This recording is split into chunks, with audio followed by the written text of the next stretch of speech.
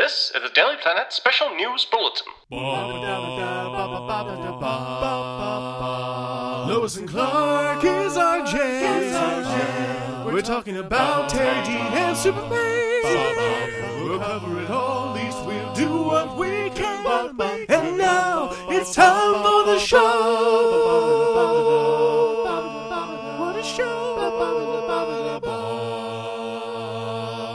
And welcome back to Lois and Clark, the new podcast of Superman. I'm Matt Truex, and as promised, this is our first mini episode. I want to use these to kind of discuss areas of fandom that I've come across and how people enjoy their fandom and express their fandom. I do it in a number of different ways. I have the podcast, obviously. I'm into art and writing of various kinds, and I've dabbled in today's topic, but I'm speaking to what I would consider an expert in the topic. I first came across today's guest years ago online, seeing his pitch perfect Lois and Clark style Superman cosplay, and since then his hobby has certainly evolved. So without further ado, welcome to the show, Mr. Brian Wynn. Thank you, sir, for coming on. Thanks for having me, Matt. It's been a real pleasure and joy to join today. Like I said, I came across you. I don't even know when that would have been, but I saw you maybe at Comic-Con in your Lois and Clark suit. Sure. Like that was my first kind of like experience with you. What was that, your first cosplay? Like how did you get into this hobby to begin with? Well, it actually kind of predates the cape and spandex, Matt. Okay. Kind of circling back, so I would say that's probably around the turn of the decade, early 2010 era is when I was running around San Diego with that Lois and Clark style costume. But if you dial it back another 5 years or so about 2005 timeframe, right after Star Wars Episode 3, Revenge of the Sith. Okay. I guess what we thought would have been the last and final Star Wars film to complete the whole prequel and 6-film series. Right. I thought it would be a really cool thing to have an Anakin-style Jedi tunic costume. Okay, I like that kind of dark look. And I was gonna say, like, this is like dark Episode 3, and like Clone Wars now, Anakin. Yeah, exactly. Post Clone Wars with the, maybe with the glove, and he looks very tactical, that kind of thing. Sure. And so I always thought, for Halloween that year, let's see if I can maybe put together some type of Jedi costume. Okay, and that's kind of what started it. And to me at the time, to spend about $100 or so in a Halloween costume was a big deal. Sure. Okay, that's a lot of money, considering if you just run to the Halloween store and you can pick up some costume set for like $40 or so. Right. 100 is a tall order. Mm-hmm. Okay, but that's when you go down the rabbit hole, because when you get one nice thing and you juxtapose it next to something that's not as nice, that not as nice item glares out even more so. It's a horrible sickness to start seeing that, isn't it? Like, and that's why people say when you buy a fixer upper and you say, I just want to fix up the kitchen, it never stops with the kitchen, because once you have that beautiful kitchen, now your living room looks like crap, and then your dining room looks like crap, and then you're redoing the whole house when you only intended to do the kitchen. And that's what happened. I only intended to have maybe just the tunic, and then you run into other folks online. This is pre one-stop shop and those eBay or Etsy vendors where you can just click once and buy it all. And there's this is when you had to kind of pick and choose. Yeah, you had to find where to buy things and where to source and put things together. And you're at home cutting fabric or cutting foam, and you're spray painting it brown to make it look like it's leather or distress or something. And that's how it started. So it really did start with just kind of putting together a fun Halloween costume. And then I ran into other guys who had the similar idea, and I was just shocked. And this was my 2007 Comic-Con, like the very, very first time I ever went to Comic-Con, when you can still buy a ticket online and drive down. Okay. So I attended that for the first time, and I ran into a couple of guys who I felt at the time literally looked like they stepped right off the screen.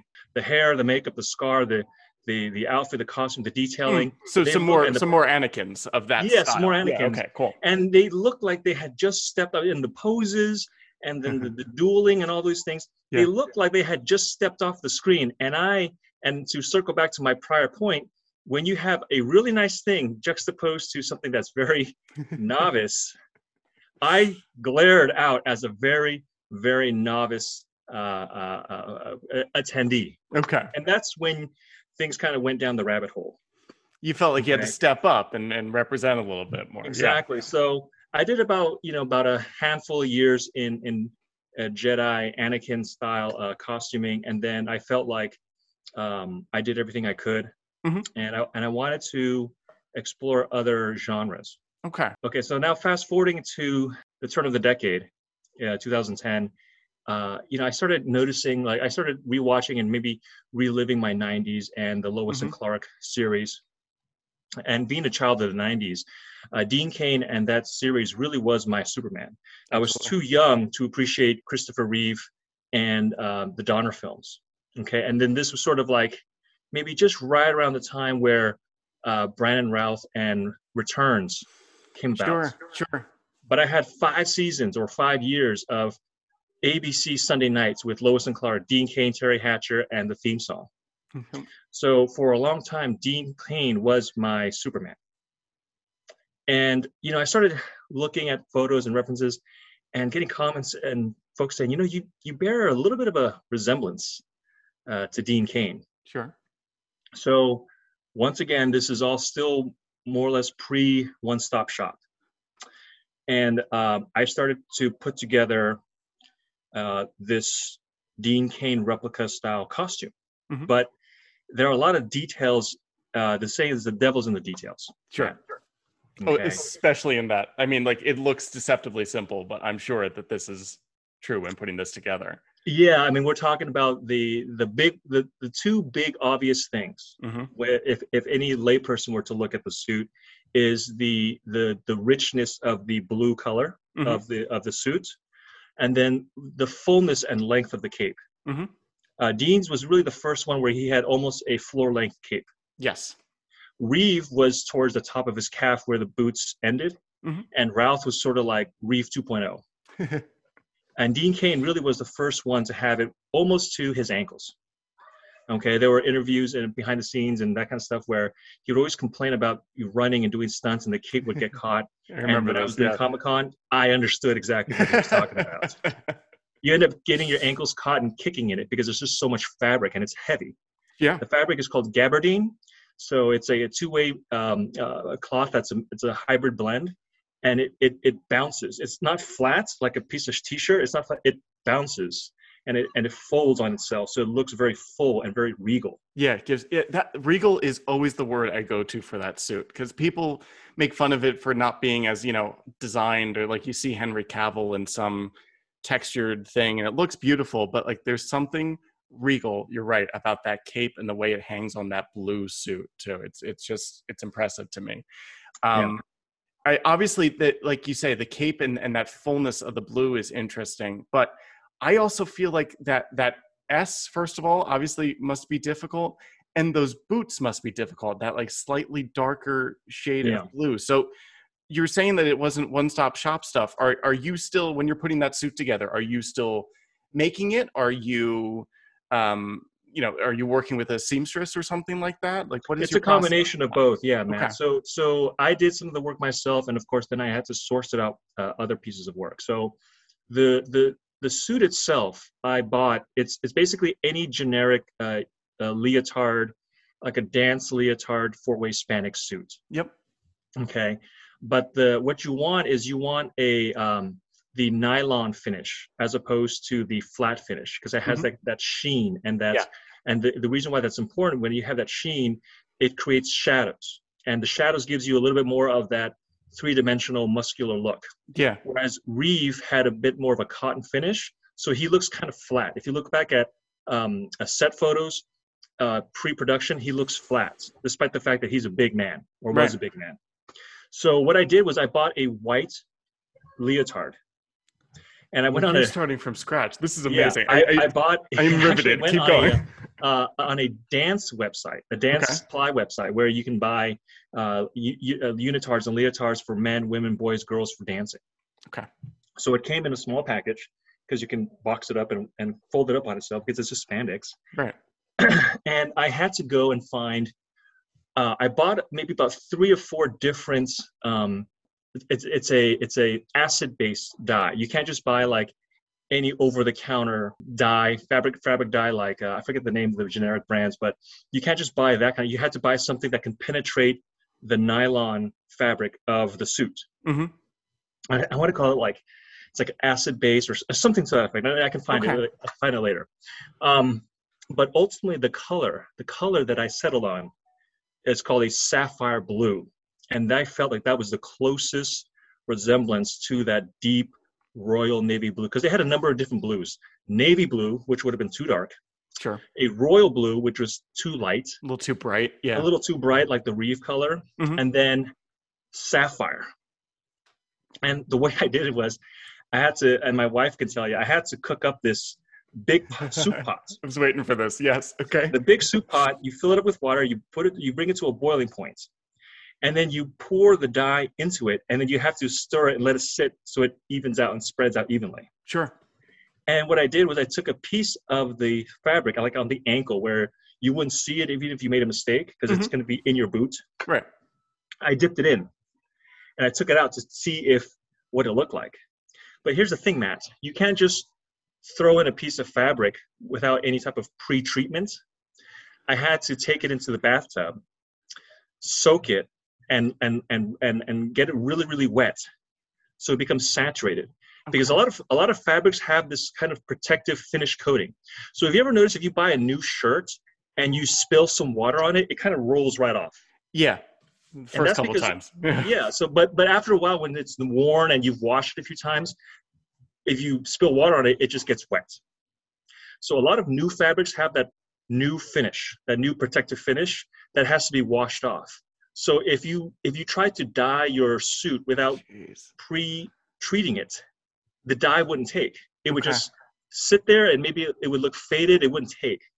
So I had to soak the suit and saturate it so it's dripping wet, and I'm carrying it across to the kitchen, and I'm dipping a piece of it into the dye bath. Okay. And then when I took it out, I had a picture of a stock photo of Dean Cain, and I'm comparing it to the photo with the leg hanging, and I'm like, that's about as good as it gets. This is amazing too. Now, like, how are you? I would have gone through so many suits ruining that before I realized I had to douse it first. Like, are you trial and erroring this? Are you looking online at different forums on how to do this type of thing as you're going? And especially when you're just starting out, Yeah, Matt, it was a lot of self-taught and trial and error, and then just kind of basic reading up on how to dye different fabrics. Okay. And this was really kind of pre-RPF and pre-forums. There wasn't a lot of other people kind of sourcing and helping you do these things. Sure. Okay. So it was a lot of trial and error and figuring out. And at the time, I didn't have a lot of money, so you couldn't afford to really mess it up. Right. Okay. Oh, that's so once I was satisfied with it, I dipped the whole thing into it, and then you just have to sit there like you're cooking a soup. You have to stir it one way so that it has an even, the dye flows about, imagine like a washing machine. Sure. It has to evenly flow about the suit so that it dyes the entire suit evenly, so you don't get splotches. Like one area is very heavy and the other area didn't take. Yeah, you can't just let it sit there and soak. Because if you don't do that, I imagine there's almost like a subtle tie-dye quality to it. Yeah, you get a tie-dyed, exactly. Yeah, or modeled, or whatever you want to say. Exactly. Yeah. So that's why, to avoid those splotchiness or that tie-dye, you have to pre-treat the fabric so it's evenly saturated. And then you have to kind of stroke it and stir like a pot, clockwise and then counterclockwise, and then maybe like kind of flip the ends on over itself. Sure. Because the dye tends to be heavier than water, so it sinks. Oh, so it's going to get sediment. Yeah. Yeah. So whatever's on top doesn't get as much of the dye as it is on the bottom. But if you left it that way, whatever's on the bottom is going to be deeper in color than what's on the top. Right. There also must be a kind of a threshold for leaving it in there where it might get too dark, or is that maybe not an issue with those? Yeah, no, once it's saturated, it's saturated. It doesn't get any deeper than the originating dye. Okay. Matt. Okay. Yeah. Unless you added more, but it wouldn't get any deeper. This is amazing already, first of all. I have to ask too, like, as you're doing this, I already forget the name of the fabric you said, but you quoted the fabric It's a nylon lycra Okay. It's a 4-way stretch nylon lycra. Okay, for the suit, and then you said something for the cape too, like Gabardine. Gabardine. Excuse me. Are you figuring again? Are you just going to a billion fabric shops and looking and trial and error? Are you looking at any original suits for reference at the time? Like, yeah. So I spent a long time. Now, if you go online and you look at Dean Cain's Superman, you may find one or two of my photos, but before then, you wouldn't. Mm-hmm. Okay, and so I had to go in on Google Images and Photo Bucket, and I think this is right around when Flickr started getting popular too. Oh God, I miss Flickr. You just brought me back with that. Yes. Okay. Yeah. So I would just go and try to find set photos. And here's the thing, Matt. I always, these us, hardcore costumers. There's always a debate of how do you want to make your costume? Do you want to make it screen accurate? Right. Or do you want to make it like it actually existed as the exhibit itself? Yes. Okay. There's two trains of thought. There's no right or wrong. It's what you like. I am so glad we're getting into the weeds of this already, because I work for an auction house, and we've had 2 or 3 of the original suits come by.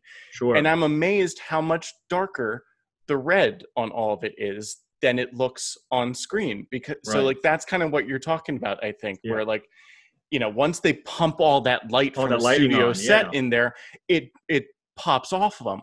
Whereas exactly. in person, it's a lot darker. So what did you wind up going with for yours? So my experience from that 2007 Comic-Con, Matt, that I told you, where I met these other fellow guys who were wearing Anakin stuff, I felt like they walked right off of the movie.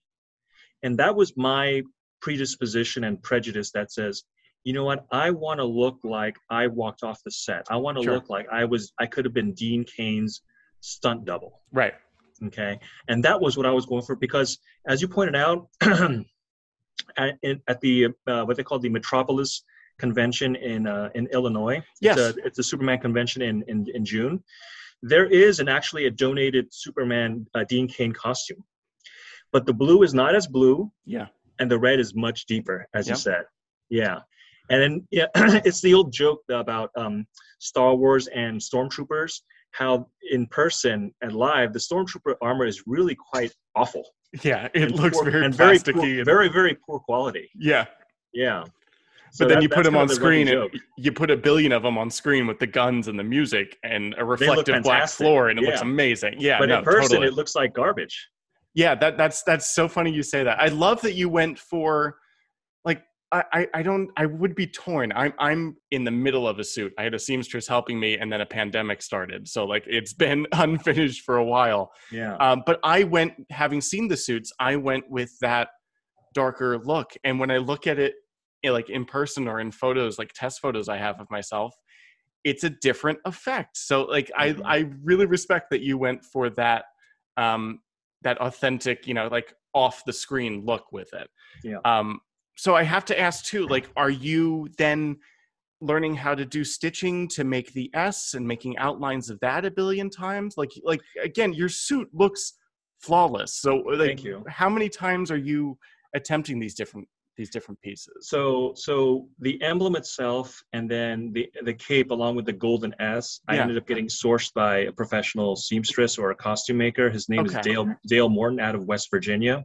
Okay. And I kind of met him on Facebook, and he's like a professional mascot maker for high school teams and college teams. So he would make the mascots. So making an S wasn't all that difficult for him. Right. But then here's the thing, though, Matt. And I actually burned through one of these S's. You create it, but I just told you that I had dyed the suit. Right. I learned that there's a residual stain effect. Oh no. Okay. Oh God. So when I end up sewing the S, and we can talk about just the nitpicking of how high or low the S is on the chest. Yep. When I sewed it on and I hadn't like post-washed the suit, the blue stained the underside of the gold and turned the gold like greenish. Because when you mix blue with yellow, it turns kind of green. Of course, yeah. So it got ruined. So I had to get a seam popper, and I'm manually popping off each seam. Yes. And just tossing it, And I asked my guy, can you make me another one? Because here's what it looks like. And the gold turned to green and it's awful. So that was that first experience in learning how to do it. But I'll give you another story. I learned how to measure how high or low the S would go on the chest in comparison to the collar line. Very sophisticated costuming tool. Okay. I used the pen. Okay. I measured how much pen length would be required to go below the neckline to measure where the S would be. Where it's going to land on you. Yeah, okay. where it lands, yeah. Oh, that's great, man. Pen. This, like, that and the seam popper, like, that is the stuff I love, where, like, not only do you have to figure out the tools to do it, you have to figure out the tools to undo your mistake with, like, a hobby like this. You learn more with mistakes than you do with getting it right. Yeah, I'm sure. All right, nerd question, because it was totally a revelation to me when I first saw one of the Dean Cain suits up front, or like up close. How did you attach your cape? Yeah, so I'm a big cape guy, and to me, the cape line, I really pay attention to the cape line. As in where it falls on the shoulder, where it tucks in. Where it falls, the seams, where the seams are placed, and how it hangs. The source inspiration for the artists, Siegel, and subsequent artists like Lee and that kind of I mean Jim Lee. Mm-hmm. The cape is representative of the proud crimson cape of a Spartan. That sort of unboldened bravery. Yeah. Okay. When people are running away from the building, these guys are running towards it. Yeah. The firefighters, the first responders. There's an Alex Ross painting where Superman is staring at the mural of first responders, and he goes, "Wow, those are real heroes." Yeah, right after 9/11, I think. It's giving, the 9/11. It's same giving me chills just talking about it. Gorgeous image, yeah. So I really pay attention to how the cape fits and the cape line. Mm-hmm. Across the shoulders and the clavicle and the lats and then excuse me the traps. And so for it varies from suit to suit. Sure. Okay, whether it's Dean Cain's, which his actually falls, it comes along the base of your neck. So it follows the base of your neck, and it ends here at the clavicle. And then what they do is they fold it over the shoulder, so the seam lines, the triple seams go this way. Yeah. Okay, and then it rolls off the back of the shoulder. Right. So it stays off the deltoid, but it comes across the traps over to the clavicle, and it goes that way. Mm-hmm.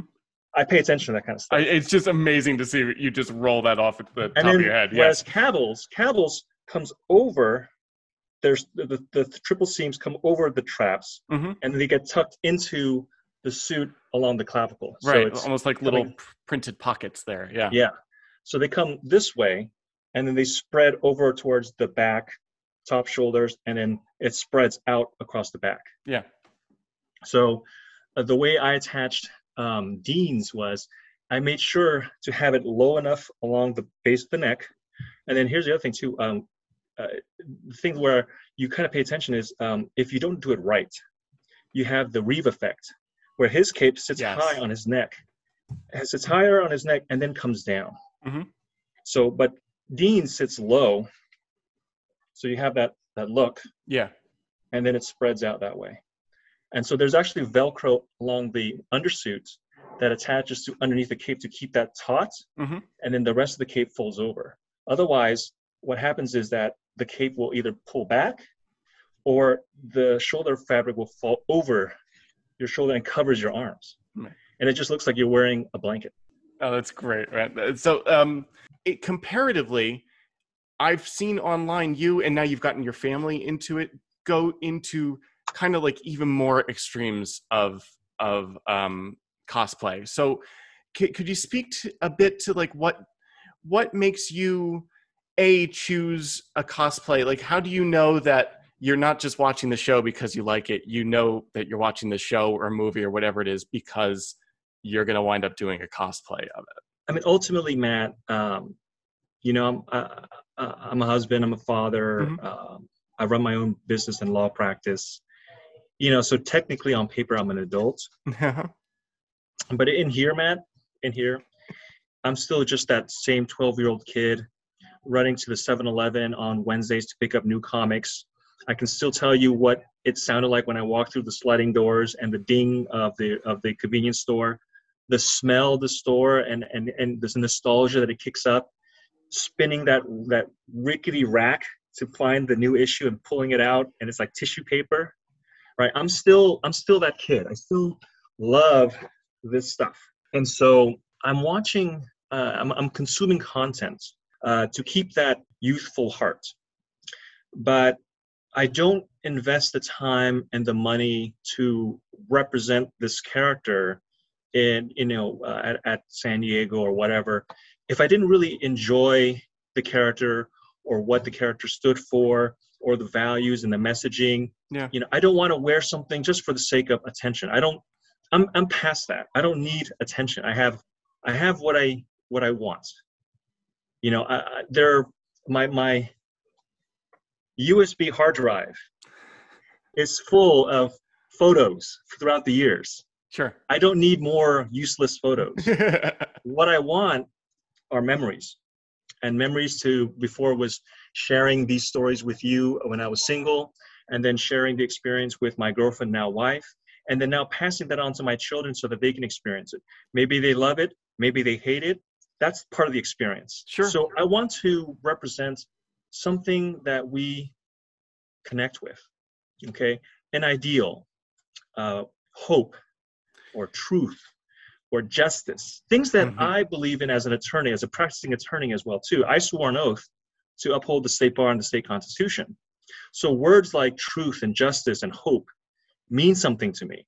And so when I'm watching content on CW or what used to be WB, Smallville, that kind of thing, and it evolves to CW, it invokes those boyhood feelings that I learned when I was 12, and it continues to reinforce those messages now as a 39-year-old practicing attorney. So from a boy reading stories about what's right, what's wrong, and then going through years of schooling and experience, law school, state bar exam, and now a practicing attorney, where you swear an oath to uphold that which is true, the messaging is the same. Yeah. Whether the character wears an S or a lightning bolt is less important. Understood. That makes sense to me, having seen some. I'm sure I have missed some of the genres and cosplays that you've gotten into, but like I've seen a lot of stuff Star Trek related from you, and that idea of idealism, of hope, of some justice, like you're saying. I understand that you've got the emotional kind of motivation there. Has there been a cosplay that you've had that feeling you're watching the show or the movie or whatever it is, and you're feeling inspired, but you've been, I don't know, intimidated to take it on for whatever reason, whether it's a physical, crafting reason or anything else? Yeah, Matt, I'll tell you one thing. The Superman character, you mentioned Star Trek as well too. So I've done Star Trek, Star Wars, DC, some Marvel stuff as well too. I always felt, I always got a lot of these, a little bit of pushback putting on the tights and the cape, obviously because of my ethnicity. It's like, Superman's not Asian. Oh, that's Chinese Superman, and that's Oriental Superman. And I understand what they're saying. Obviously I'm not Anglo. I don't look like Reeve or Henry. Sure. I'm Asian American. So I definitely early on got a lot of pushback, because of, you don't match the skin color or the ethnicity of the person, of the original character. Mm-hmm. But my counter to that is, Superman's an alien. Who says he has to be white? He could be Asian. He could be Spanish. He could be black. Mm-hmm. In fact, there is a black Superman. Right. He's an alien. There was an Asian Superman in the 90s. It was Dean King. There's an Asian Superman in the 90s, yeah. Yeah. But in terms of intimidation, in terms of the not representing the character, but in terms of the intimidation of the actual costume itself, initially the original Man of Steel costume, which is actually my favorite of all my suits. Okay. That one felt impossible because, like, how do you get the texture? It's got this chainmail. Yeah. It's one flown suit. There's a silver sheen underneath it. It just looked impossible to do. Yeah, I bet. and ridiculously expensive, even if you could do it. Because I did it anyway. Yeah, so let's just like break it down for a second, and then I want to hear how. For anyone that's listening to a Lois and Clark podcast who isn't familiar with it, it has the Man of Steel into BVS into Justice League suit has a printed on kind of alien chainmail texture to it. Like you said, it's all one suit. The boots are connected, and with the cape, of course, but it's also got an incredibly intricate S design that also has, in some versions, Kryptonian writing running through it, which can only complicate it even more so. So, first of all, I love that you talked about that you were getting some very unnecessary feedback when it comes to not being Anglo enough to be Superman. That's ridiculous. I love that you got over it to then represent like Henry Cavill's Superman with the Man of Steel suit. But how did you go about crafting something that intricate? So I actually happened to run across, and this is actually on the RPF, the Replica Prop Forum, of all people, a fabric maker in Malaysia. Okay. So an Asian American man wanting to do a Kryptonian suit, finding the source from a man in Malaysia. Yeah, perfect. You know? It doesn't get any more non-Anglo than that. Yeah, really. So he had the fabric. Okay. He had the fabric. And because he had worked on the film, because he had just like done this. No, for because other he's a big cosplayers? fanboy nerd like I am. He's a big nerd. Perfect. Yeah. Okay. So he wanted to make his own Man of Steel costume, but to have it on a mannequin, like a trophy. Okay. And he found a way to get the fabric that was stretchy enough, but had a little bit of that transparency. But the difficulty was to get the urethane printed chainmail on a very thin, stretchy fabric, Right. but not get the chainmail to also stretch. So when you stretch a piece of fabric, it'll get thinner as you stretch it, right? It becomes more transparent. But if it has prints on it, as you can tell, I have daughters. Yeah. If you have this piece of fabric here with the cheetah or whatever this thing is, Yes. if you enjoy the stretch show it, and tell what happens to these designs when you stretch it? Right. You're looking at a cheetah print that's then going to expand as you go. Yeah. So Matt, how do you get a suit that has pre-printed size chainmail that has to be proportionate, but the fabric stretches, but the chainmail doesn't stretch? Yeah. That's a big challenge. I can only imagine. Yeah. So what he figured was in between the pieces. So each chainmail is kind of like this, like two C's. Yeah. And so there has to be enough room in between these pieces of chainmail where the fabric can stretch, but not stretch the chainmail to make it disproportionate. Okay. Okay. Not an easy task. No. So he figured it out, and he invested a lot of money in the prototype. And to recoup his money, he's like, hey, which one of you guys would like to buy fabric to try to recoup his costs? Mm-hmm. And I said, me. Send me up. Yeah. Okay. So what he did was he said he would sell you to your body measurement. So you have to, like a tailor, measure everything. And I had done this enough where I can tell you more or less all my measure, all the. I was going to say, you must have this chest, on shoulder, arm, back, everything. Okay. And so you send him your measurements, and he would sort of cut the fabric for you, and then send you the trim, all the details from the gauntlets to the body, the belt, the emblem. You have to glue all that together to you, because my body is going to be different from your body. Right. The belt on you isn't going to sit as perfectly on other people. Yeah. Interesting. Yeah, exactly. So you, and I'll send you a photo of my friend and coming to my house. I had to put on the suit and he's gluing it on me. And he's gluing I'll tell you again. It's like a solid piece with the chainmail printed on. So you're gluing like belt. So just think about like the Spider-Man suit, how it's really all one piece. Mm-hmm. Okay, the boots look like boots, but they're all one piece. It's deceptive. Right. So I had to learn how to build boots. So what you do is if you just put it on, it just looks like you're wearing socks. Right, like a footy pajama or something. But yeah, footy pajama, right? But in the film, it looks like he has boots. So how do you build a shoe inside of your footy pajama? But then you have to have a sole underneath it, so you're not walking on socks. You're going to rip through that in about 5 seconds. Mm-hmm. So you have to learn how to put a shoe inside to make it look like a boot. Okay. Then you have to figure out how to put a sole on the outer side so it looks like one uniform boot. Yeah. As opposed to you wearing flip-floppy footy pajamas that has something underneath it. Yeah, something a little more solid. That's the next challenge. Oh my God, that we encountered. So I can tell you stories about having to stand there in the suit. I can tell you about glue burns. Oh God. Okay? So imagine if this is the emblem, and my friend, I have a photo, I'll send it to you later.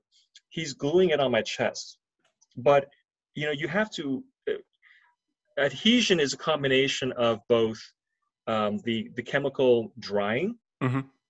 along with a little bit of heat and pressure. Well, the heat comes from my own body heat. Sure, especially as you standing there after an hour. You can take a heat gun too. But then the pressure comes from the external pressure of my friend pressing it on me. Well, guess what, Matt? Yeah. What happens after that thing dries and he's been pushing it on your chest? You're ripping a chest emblem off you. Yeah. This is what happens. Oh, shit. It's stuck. So you're walking around with a Superman shield-shaped scab on your body for a week or whatever. Oh, man. You gotta suck up that pain, and you just gotta pull it off. Oh, it's just like waxing at that point, right? Like just it becomes like that waxing. 40-year-old version scene. Just man, the dedication. I'm so happy to talk to you. Like the dedication that you've got to this is so amazing. So and that's not counting getting high off the fumes, because remember, well, that's the joy of it, right? No, I'm kidding. That could be the joy if you could look at it. I mean, you're talking about things that are just the shoulder trim along here that comes across the neckline and kind of outlines the cape where it attaches. Exactly, to, right? where it attaches. Yeah. And you're just sort of inhaling those fumes, and you just got to stand there. So I got my friend pressing here, and I'm standing here doing this, trying to breathe. And then next side, doing that. And then the chest. So we're working our way down. Okay.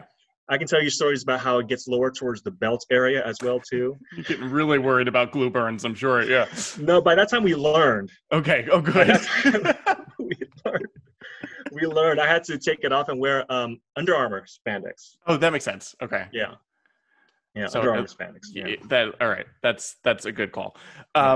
So what you're explaining is the crazy side of this, right? Like the side where you're standing there going like, what am I doing? But then it results in like, I was at Comic-Con the year that they had the Superman statue from BVS I think installed that was 16, outside. 2016. Okay. Yeah.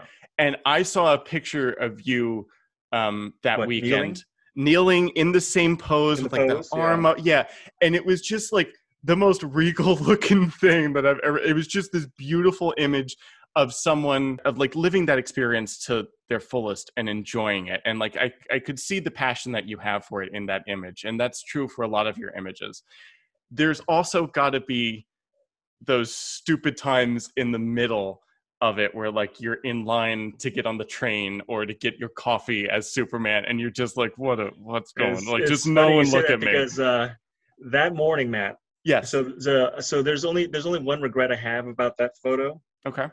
As I really wish they didn't have that fencing behind the background. Mm-hmm. But the best time to get that photo is either in the morning or in the evening. Okay. So in the morning, it's brightly lit, and in the evening, it lights up with that false god. Yes, it had the false god. Yeah, exactly. Totally. And this is also, I need to set the scene, too, for people that haven't been there. It is Comic-Con in San Diego. There are tens of thousands of people on the street everywhere you look all day long. So you totally do have to wait for, like, everyone to be asleep or not up yet. but continue. Correct. Yeah, so there is a photo, and I can send it to you. There's a photo of me walking in the morning. I think it's about 7 a.m. to that statue to shoot it, and I'm holding a cup of coffee, and there's a photographer that says, "I'm like, okay, go ahead." And I got a picture. My coffee mug here, and I'm doing this. Thumbs up with the coffee mug Superman. Perfect. I can send that to you. That's some of those candid ones are actually some of my most memorable ones. I don't necessarily post or advertise that. It's just more of an intimate moment or a private moment, but those are some of the fun ones. Well, honestly, so, that's the type of Superman and like superhero art that I respond to. Like rewatching Lois and Clark, I can tell you there's like 2 or 3 scenes where he's just like sitting in a chair, like filling out a form at a psychiatrist's office, and I'm like, that's the coolest thing I've ever seen, because it's like just him living in the world. So I bet like those are really cool images you're talking about. So I'll send that to you later on, the copy one, and then what it looked like during the day, and then the more dramatic nighttime evening shots. Those are, I think maybe that's the one you saw that was really fun to do. 100%. So with that in mind, like I assume you've hired a photographer from time to time, or is that just amateur photos? Like I've seen photo shoots of you that just look like poster ready, you know? Thank you, Matt. It's a combination of things too, Matt.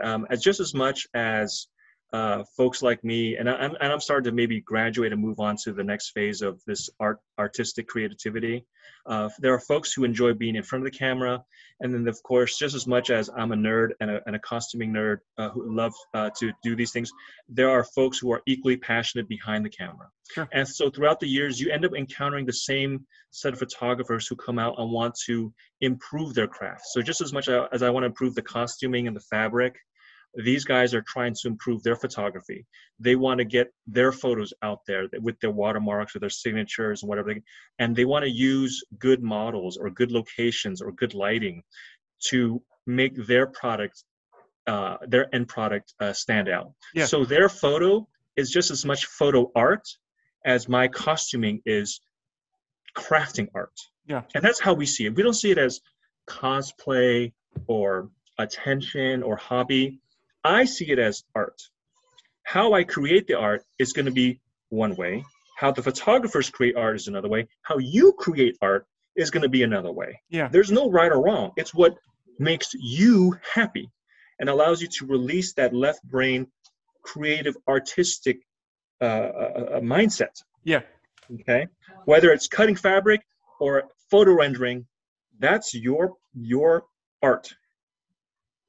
That's so awesome to hear too, that you've got that respect for the way that other people maybe want to present you in character and whatnot. Like that's very cool, because that's what Comic-Con in the best of times, this nerd culture is all about, right? Just seeing something someone else creates and going off of that. That's where we get podcasts and cosplay, or costume making and anything else like that. That's wonderful, man. But to answer your question, I ended up just making friends with these folks throughout the years, and about maybe 3 or 4 different folks that I meet at different cons, whether it's Dragon Con or Comic Con or WonderCon. Mm-hmm. You end up meeting with them, and then you just have a good 2 or 3 hours together. And I'll thank them by offering to buy them a drink or a meal or something to compensate for their time, or send them some Venmo, a few $100, that kind of thing, as a token of appreciation. Because for me, it's not just I can care less whether somebody loves or doesn't love my photo. What I care about, again, as I mentioned earlier, is the memories in just as much as having the photo to enjoy, but the stuff you don't see in getting ready for it. Yeah. The bloopers. I mean, just how many things. Do you love the movie just as much as you love the bloopers after the movie? Right. Absolutely. Of People course love blooper reels, right? Yep. Don't you love deleted it's scenes? The making of it, right? The experience of it. Yeah. You know why? Because it makes you human. You may be portraying a superhuman, but the bloopers make it relatable and makes you human. That's awesome. That a killer experience, I'm sure, that you've had over and over again. What I've only dabbled in cosplay. I did a Smallville Green Arrow at Comic-Con one year, and it was mostly like an eBay, Etsy purchase, and then I made some adjustments and made the foldable crossbow and all that.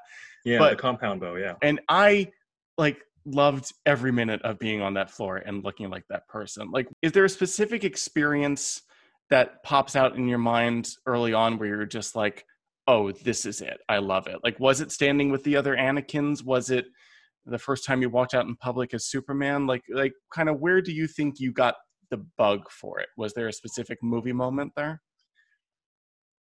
Yeah. The bug is, there are two moments. So we can talk about the first bug, and then we can talk about my Green Arrow experiences, since you brought up Green Arrow. Yes. The bug is when I was pretty knee deep in Star Wars costuming. I was part of the fan club, the Rebel Legion, and the 501st Legion. And they would typically call for local costumers to volunteer for different events. And keep in mind, this was sort of the height of Star Wars. So after the Revenge of the Sith, then you had the Star Wars Clone Wars movie, and then the Clone Wars series. Mm-hmm. So they had a lot of big promotions. And Fridays at Comic-Con were sort of like unofficial Star Wars days. Yes. So leading up to various events, they would ask for volunteers to kind of create atmosphere and hype. There was even one year where the U.S. Post Office had a special where they had their blue post boxes painted in the scheme of R2-D2. I remember this. Yes. Yeah, you remember that? Yeah. Mm-hmm. So they would call for volunteers to go at 4:00 in the morning for KTLA 5:00 morning wake up report, and then have these volunteers stand by next to this R2-D2 U.S. Post Office box to promote Star Wars and the anniversary of whatever, and the conjunction joint venture with the post office. Okay.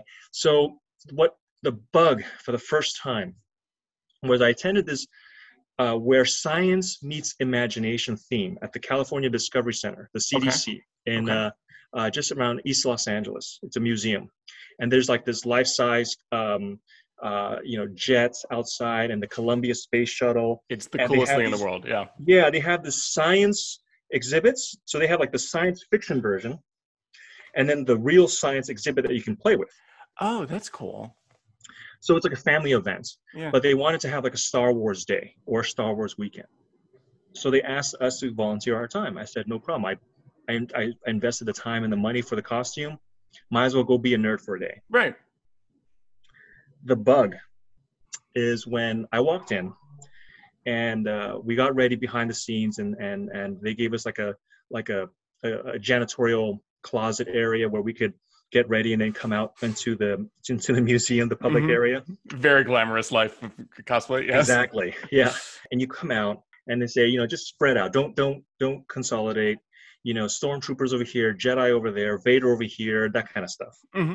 And when you're walking down this hallway, and you have like a TIE fighter, and you're starting to see these things, right? And then you see these kids rush up to you, and they're just in awe. They think you are a Jedi. They think you are Anakin or whatever. Mm-hmm. And they think your lightsaber is real. I'll say, this is a real lightsaber. You have to be careful. I had the safety mode on, so you can touch it and it won't cut you. But this is the real thing. And their eyes just light up. Yeah. And it reminds me, Matt, of that inner 12-year-old boy that is still inside, and you see it reflected in others. And the work that you do that brings out their childhood innocence and youth, and hopefully maybe one day they will still remember that I had that effect on them. Totally. They pay it forward, things like that. So that's the bug. That's the first bug that really kind of got me going, and I really enjoyed that. The second memory bug is Comic-Con one year. It was a Sunday. I forget which year it was. I think maybe 2009, probably 2009 timeframe, 10. Okay. I had a Smallville Green Arrow costume, and I attended the Smallville panel at 8:00 that Sunday. I think Monday. It was a Monday. Oh my God! I know what you're gonna like. I can't. Yes, please tell me this story. You know the story? I know exactly what you're gonna say. Yes. So it was about 8:00 Monday morning. No, it's got to be Sunday. Sorry, Comic-Con ends on Sunday. So Sunday morning, 8:00 panel. Mm-hmm.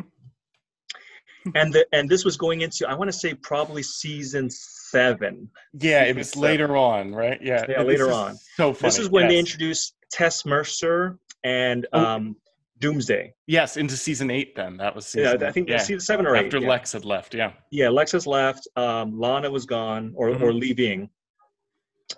And I forget the name of the actor now who plays Doomsday, but he ends up also crossing over to the Star Wars Unleashed franchise as well. Yes. Sam Witwer. Whitmore? Yeah, Witter? Sam Witwer, yeah. Witter, okay. So that panel was Justin Hartley, Allison Mack.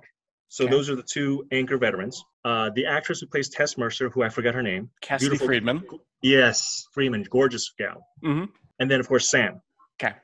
Okay.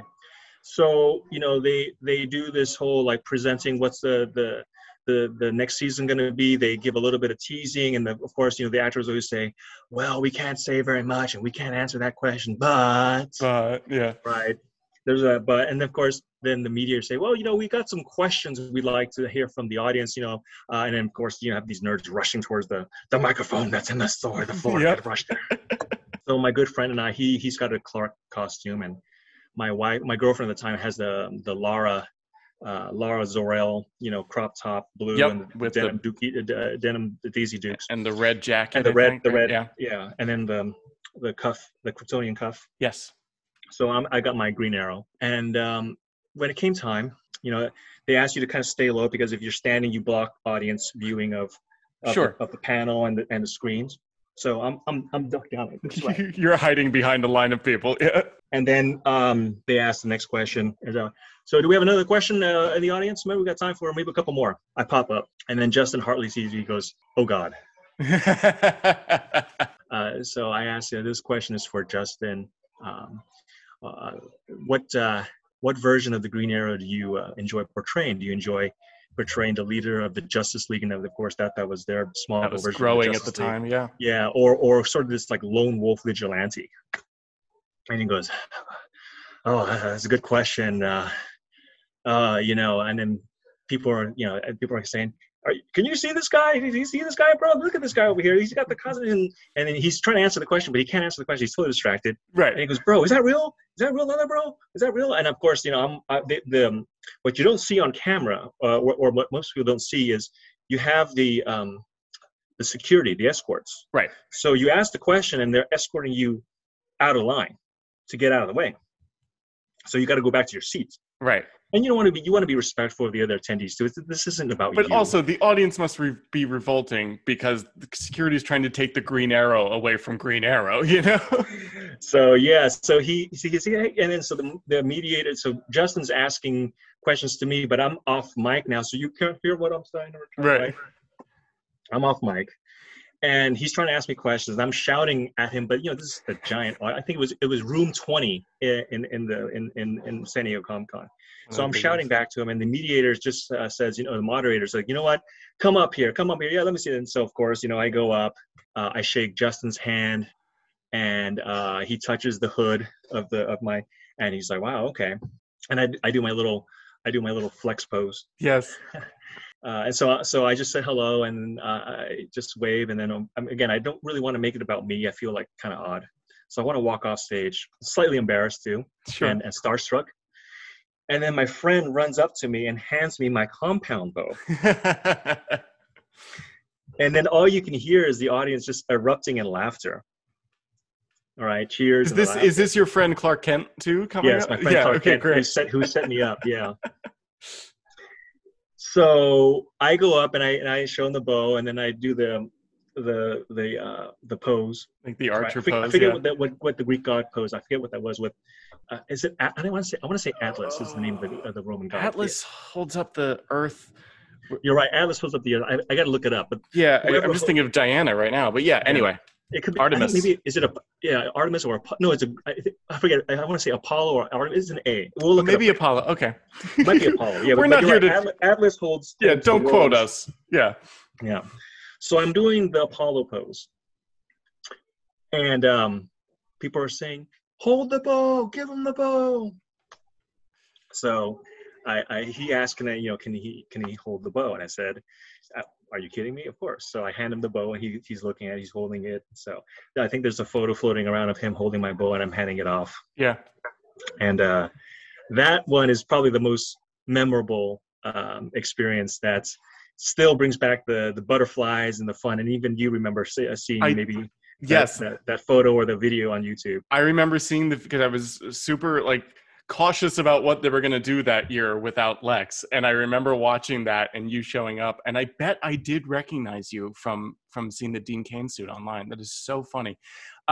We'll post that too, assuming that that's still on YouTube too. Like, that is such an awesome, like, what else could you ask for from that moment? That's so nice that you got to, and that he was so receptive of it too, that he enjoyed. Yeah, he was a good sport about it too. Yeah, enjoyed seeing you and enjoy, you know, his I think from his perspective, I think he just is. I mean, he's a superstar now because he was a big soap star. He was a soap guy before, not that big, but he was a soap guy before. Yeah, and then he was gonna be a Aquaman on a solo Aquaman series, but the pilot sort of tanked. Yes. Get it? Tanked. Yeah. And then he got casted for Smallville. Now he's a super stud on the ABC show or NBC show, This Is Us. Just Like Us. This Is Us. This Is Us. Yeah. Such a like success story. But yeah, you're right. Like, it's great that he had that pilot. It didn't go. His consolation prize is 4 years as Green Arrow. You know, that was the coolest thing in the world. Yeah. So you were talking about kind of like you're stepping up your game maybe coming up. Like, what's on your workbench? Obviously cons are down right now, but like when we can get back to that, what are you dying to do next? Yeah, so that's kind of a fun question here, Matt. You know, with cons being down, there's also been a lack of new content and sources. And unfortunately, we've had, you know, a little bit of the crisis on the CW show. We've had some Trek flown out there. Yep. And so right now, I'm trying to explore maybe not superhero-based stuff, and maybe trying to have a little bit more comfortable Trek gear. Cool. Yeah, so I'm enjoying Discovery. I'm looking forward to Strange New Worlds, and maybe even going back and recreating some of the next gen uniforms, like from First Contact and that kind of thing. Yeah. Really enjoy that kind of stuff. I really love Star Trek Las Vegas in August. You know, it's kind of a fun community of Trek fans, and it's a different vibe, a different environment. Yeah, for anyone that doesn't know, it is a big Comic-Con basically just for Star Trek. Yeah, that's it. Yeah, so it's the Comic-Con of Star Trek. Right. And so I enjoy trying to, and then they've had some exhibits where you can see the costumes up close at Comic-Con. So I've got the pleasure of taking photos of it, where the zipper is, and the blind zipper, and the hooks, the Velcro, where Picard's stuff, where everything is located. So I've had the pleasure of seeing it up close. So I want to have that challenge of reproducing it. Not just, I mean, it's easy to go on Etsy and just click and buy. Right. A command red tunic. It sounds like you are so far past that, though. You know, it's more interesting to, again, make it look like you stepped off the screen. Cool. So that's kind of my next thing with playing with that, and I'm putting the spandex and the cape on hold, and I have the suits. I don't want to make another one and then sort of make those old ones render those moot. Yeah. I maybe want to switch gears to another genre for now, enjoy that challenge, come back to the superhero genre with new content and new consumption. Yeah. And really sort of but bounce around, not just saturate in one field or genre at a time. Awesome. And there's always going to be another iteration of Superman, Batman, whatever DC character that might inspire you next time. You know, like you might love the next guy's suit, whoever that winds up being. Sure. That's awesome. First of all, I can't thank you enough. This was a wonderful chat. We've never spoken before, but like I said, I've followed you online. I've seen you from afar at Comic-Cons before. Like, this is wonderful getting to speak with you. And thank you for sharing your experience and your love for the art of the costuming that you did. Like, it's so far beyond cosplay, and I really appreciate talking to you and seeing how much kind of love and affection you put into it. So thank you so much for joining me here today. Well, it's my pleasure, Matt, and I enjoy speaking with you and sharing some of my experience and knowledge, and I hope that you and your audience can benefit from it, and I'd be more than happy to do this again, depending on what follow-up questions folks may have. But, absolutely would love to touch base again. In the meantime, people are going to want to find these pictures that we've been talking about this whole time online. Where can people find you? So my Instagram is @BrianKWin, Nguyen is spelled Nguyen, and it's public, so you can go ahead and click on it, and you'll see pictures of me and my family. Yes. Whether it's a normal Easter Sunday gathering, or a picture of my sleeping baby, or us being heroic. Yeah. You can see what we deal with as a family, both our triumphs and our struggles. Maybe hopefully when you view, or your audience views, my content, maybe hopefully that's what they'll see, because we're not perfect. We just try to strive to be better. And brought together in the Superman suit, like what a wonderful symbol to be represented by when it comes to that type of sentiment. Well, thank you again, Brian, for joining me. Everybody, please follow Brian online and check him out, and join us back here next time for a regular episode of Lois and Clark, where we're jumping in with season 3 here. But till next time, I've been Matt Truex. I'm Brian Nguyen. Bulk off, everybody. See you next time. Take care. Peace. Blessings.